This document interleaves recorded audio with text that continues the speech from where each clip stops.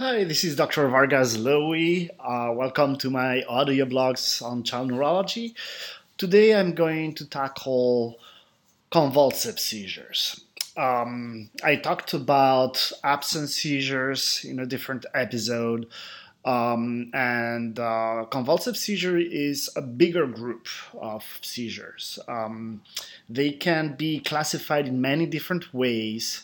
Um, and convulsive actually just describes what it looks like, meaning the convulsions. And the convulsions are these repetitive, brisk movements of the extremities or the head or the trunk. Very often they're not just convulsive, they can also be tonic, and we use another word actually for convulsive, which is clonic. So very often we call them tonic clonic seizures because they have a tonic component and a clonic component. Tonic means that you're rigid, that you're stiff, and clonic means that you have the convulsions, right? The jerky movements. So we talk about convulsive seizures because they're very frequent amongst epilepsies, not in the general population, but amongst the different kinds of epilepsy. Convulsive seizures are definitely the most spectacular ones to watch and more scary ones, but also the most frequent ones. So when you have a convulsive seizure, typically they can be classified into generalized or focal seizures. Generalized means that it affects your whole body. All right, and focal because they arise just like absence seizures, actually, from your whole brain, or at least that's what we see in the EEG, as opposed to focal seizures that arise only from a specific part of your brain. So if a specific part of your brain is misfiring, that corresponding part of your body will show either the tonic or the clonic movements. So, for instance, if you have near the motor area of your brain, the frontal lobe, on the right, you're going to see that the corresponding part of your body on your left is going to show some jerking movements. Those are focal seizures.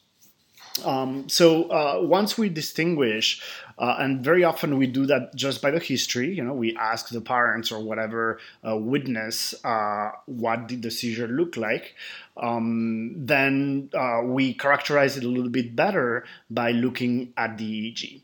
And this is important, and I mentioned the EEG stands for electroencephalogram. So electro means electricity, right? And cephalo means head. And gram means measuring. So we measure the electric activity of the brain in your head. So the EEG very often allows us to pinpoint exactly whether they're generalized or focal, and if they're focal, where they are. And even if they're generalized, what's the frequency of the electric activity, what's the amplitude, how big those waves are in your EEG, and that allows us to reach a diagnosis because within convulsive seizures, there's many different syndromes that can explain it. Very often, you're going to see a diagnosis of just generalized convulsive seizures, which means that they're generalized, they're convulsive, and they're seizures. There's not more to it. But sometimes generalized convulsive seizures are part of a bigger syndrome, and that analysis of the EEG is going to allow us to determine that. But what do they look like exactly? So I described the movements, just whether they're generalized or focal, they're repetitive jerking movements of your extremities or your body, or a tonic rigidity of your extremities or the rest of your body. But there's other stuff that we have to look for. First, and very importantly, is the level of consciousness. Very often when you have a generalized convulsive seizure, you lose consciousness, right? You're not aware, you're not able to listen, you're not able to talk, you lose consciousness, very often you drop to the floor and then you have the seizure, right? Because you're not able to maintain a posture because your muscles are discoordinated or all contracting at the same time. So very important to assess the level of consciousness. And the reason being that very often when you have a focal seizure, you actually don't lose consciousness. And that's how we classify focal seizures, whether they reach loss of consciousness or not, whether there's awareness or not. We call them focal seizures that secondarily generalize, for instance, or not. Because sometimes that happens. They start as a focal seizure, but then they extend into a generalized seizure. We have to pay attention also to the face, because the face, just like the rest of the body, can seize as well, and sometimes it's a little bit more subtle. So I always ask the parents what were his or her eyes doing during the seizure. Where they rolled back and why the open. Very often, with the seizure, the eyes typically remain open. If they're closed, it's probably not a seizure. I'm going to talk about non-epileptic seizures at the end of this blog. But you have to look at the eyes because they can be rolled up, they can just look straight ahead, or they can deviate to one side. Very typically, that's one of the ways for us to determine whether it's a focal or a generalized seizure. Generalized seizures, typically the eyes roll up. In a focal seizures, the eyes go to one side or the other. On the face, you can see some grimacing, just like I mentioned in the episode for absence seizure. You can see your mouth twitching to one side or grimacing. You can see lip smacking, tongue thrusting. You can see excessive sweating, for instance, pallor. You can see that the face turns really white. If the seizure is prolonged enough, you can see that the tone of the skin can become a little bit bluish because of the lack of oxygen. So that's another thing to note. What else do we have to pay attention to? Very often when there's loss of consciousness in a generalized seizure, you actually lose control of your bladder. You can also lose control of your bowels. So that's another thing that helps us determine if a seizure is epileptic or not. You can also lose control of your mastication muscles. You can actually bite your tongue. You can have a tongue bite and have blood come out of your mouth. You can have excessive salivation because you're not able to swallow properly. Very often, your body temperature will rise because of the excessive muscular activity. Your body temperature is going to rise. So this is, in a nutshell, what convulsive seizures look like. But the main thing that I want to transmit to you as parents here is what to do. Because this is probably one of the scariest things to see in your child. And it's one of the most serious things that can happen in child neurology, actually. So the most important thing is the first aid measures. So imagine that you're alone with your child in the house and you see that they're having a seizure. What do you do? So the first thing is to put them in a safe area. Put them on a rug or in a place that's flat, that there's no hard or sharp or hot objects around, that there's no pools of water around where they could fall and drown. Make sure that he's in a safe area with not a lot of stuff around him or her. Second thing is to put them on the side. And the reasoning for that is twofold. First, to open the airway. It's easier to breathe when you're on your side, when you're unconscious, because your tongue will not go to the back of your mouth, to your throat, and block the airway. Second is because very often after the seizure, kids will vomit. So if you have them on their side, again, they're not going to choke on their own vomit. Then another tip that's important is don't try to suppress the movements. Don't try to hold their arms or legs, because that can actually lead first to injury of yourself, because these movements can be very strong. And second, it can lead to the injury of the kid as well. You can have a bone fracture, you can have a dislocation or a muscle torn. So don't try to counteract the movements of the seizures. Try to be aware of the time that's passing. And I know this is very hard in a stressful situation like that, but try to peek quickly at your clock, at your watch, or at your cell phone and check how many minutes pass, because that's an important thing to know. That's going to determine, first, the possible brain damage. Second, the possible damage to other organs, especially respiration. If you're having a convulsive seizure, you're not going to breathe very effectively. So it's important to know the respiratory function during a seizure. And third, because sometimes we have to give medication to stop the seizure if it's not going away on its own. And we decide when to give that medication, whether it's a rectal medication like the Diastat or whether it's an IV medication given by the medical staff. Typically, we run it at the 3 to 5 minutes. At that point, we decide to give medication. So once you do that, you have to call 911. Anytime a kid has a convulsive seizure and there's loss of consciousness, you have to have someone come to your house and evaluate. I always explained this, even though it's very common sense. But some parents think, especially if they really live in remote areas, that it's going to be faster for them to just take the kid to the emergency room.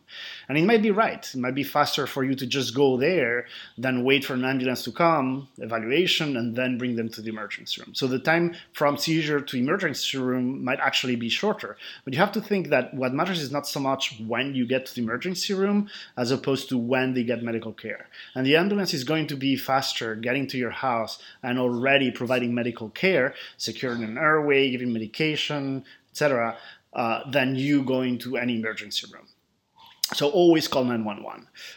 Then what they will do is, just like I mentioned, they're going to evaluate their mental status, they're going to evaluate their respiratory status, their blood pressure, and they're going to decide whether they're still seizing or not and whether they need to give medication or not. And this is all done while at the house or en route to the emergency room. Then once you get to the emergency room, comes the decision of what to do next. And this is sometimes a little bit controversial. There's a general consensus that anyone who just has a first seizure, one seizure, unless it's very severe, meaning very prolonged, more than 5-10 minutes, or that it comes in clusters, meaning that you have 2 or more episodes in a 24-hour period, that we don't treat. We don't give epilepsy medication. We follow up as an outpatient. We observe in the emergency room. We do some labs. Maybe we need to do some imaging studies of the brain if there's been a clear head trauma, for instance.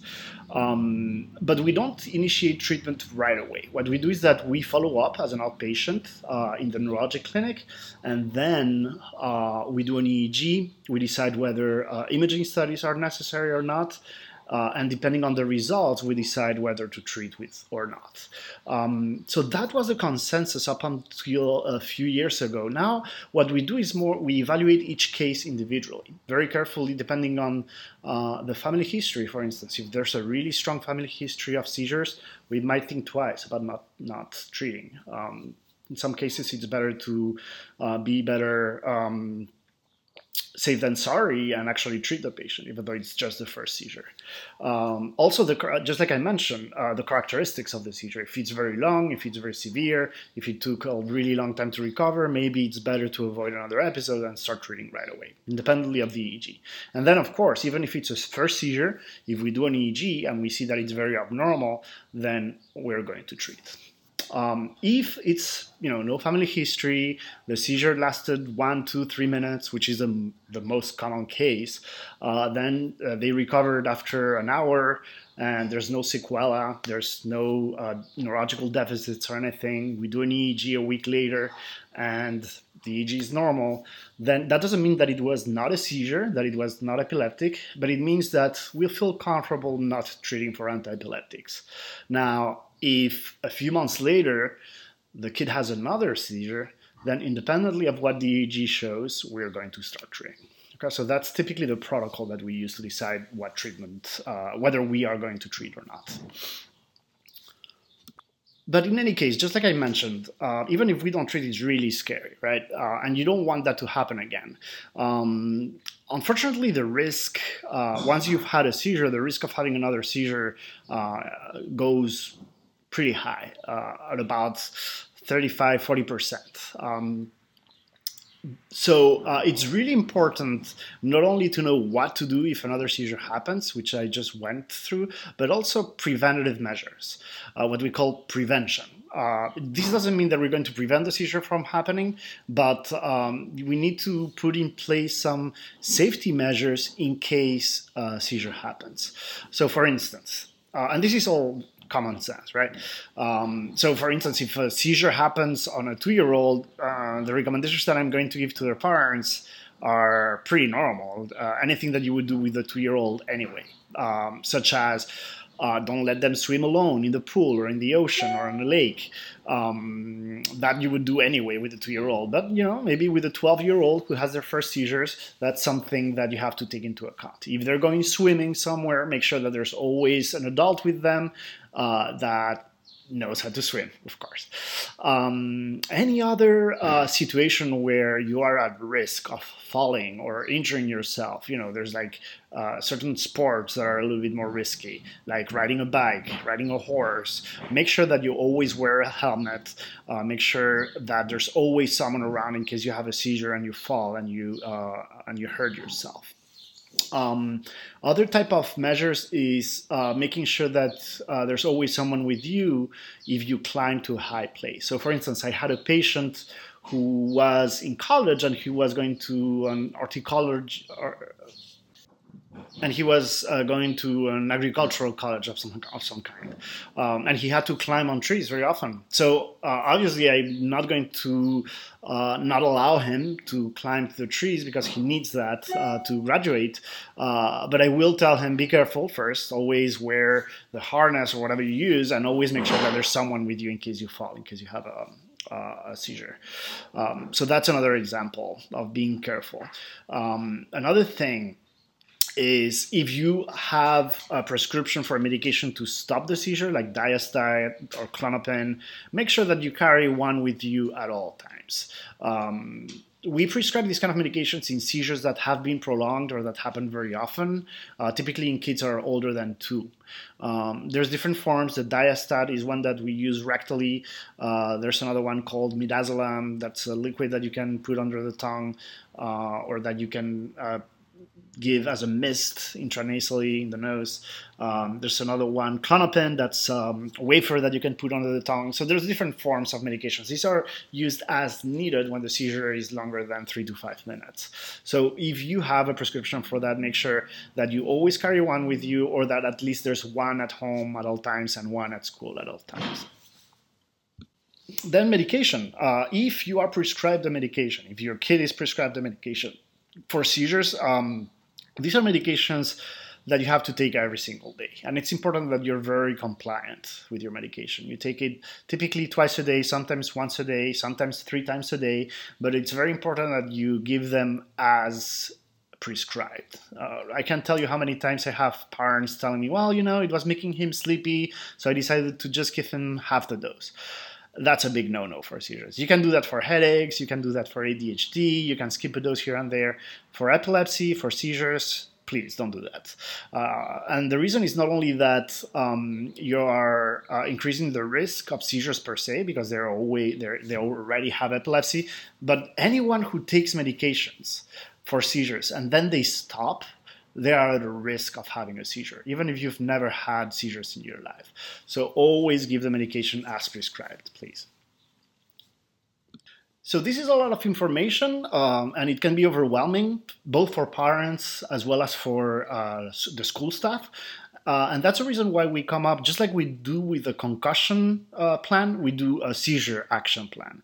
And this is a document that I share with your school and with you or camps, where we describe what a seizure looks like, what a typical seizure that your kid looks like, and what to do in case of a seizure. Very carefully written down in bullets so that everyone is safe. We also mention the type of medication that they're on, whether they need a rescue medication or not, and the dose. All right, so now let's switch gears and talk about treatment, which I've I've mentioned briefly. There's many different kind of medications for seizures. The one that we use more frequently, especially for generalized convulsive seizures, is levetiracetam, also known as Keppra. Keppra is the brand name. This is a medication that's been around for, I don't know, maybe 15 years or something like that. And it's very effective.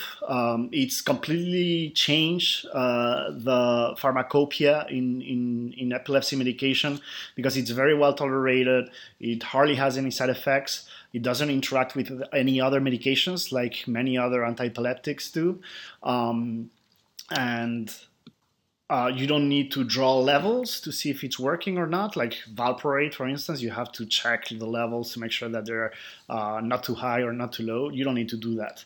And it's metabolized through your kidneys, not your liver.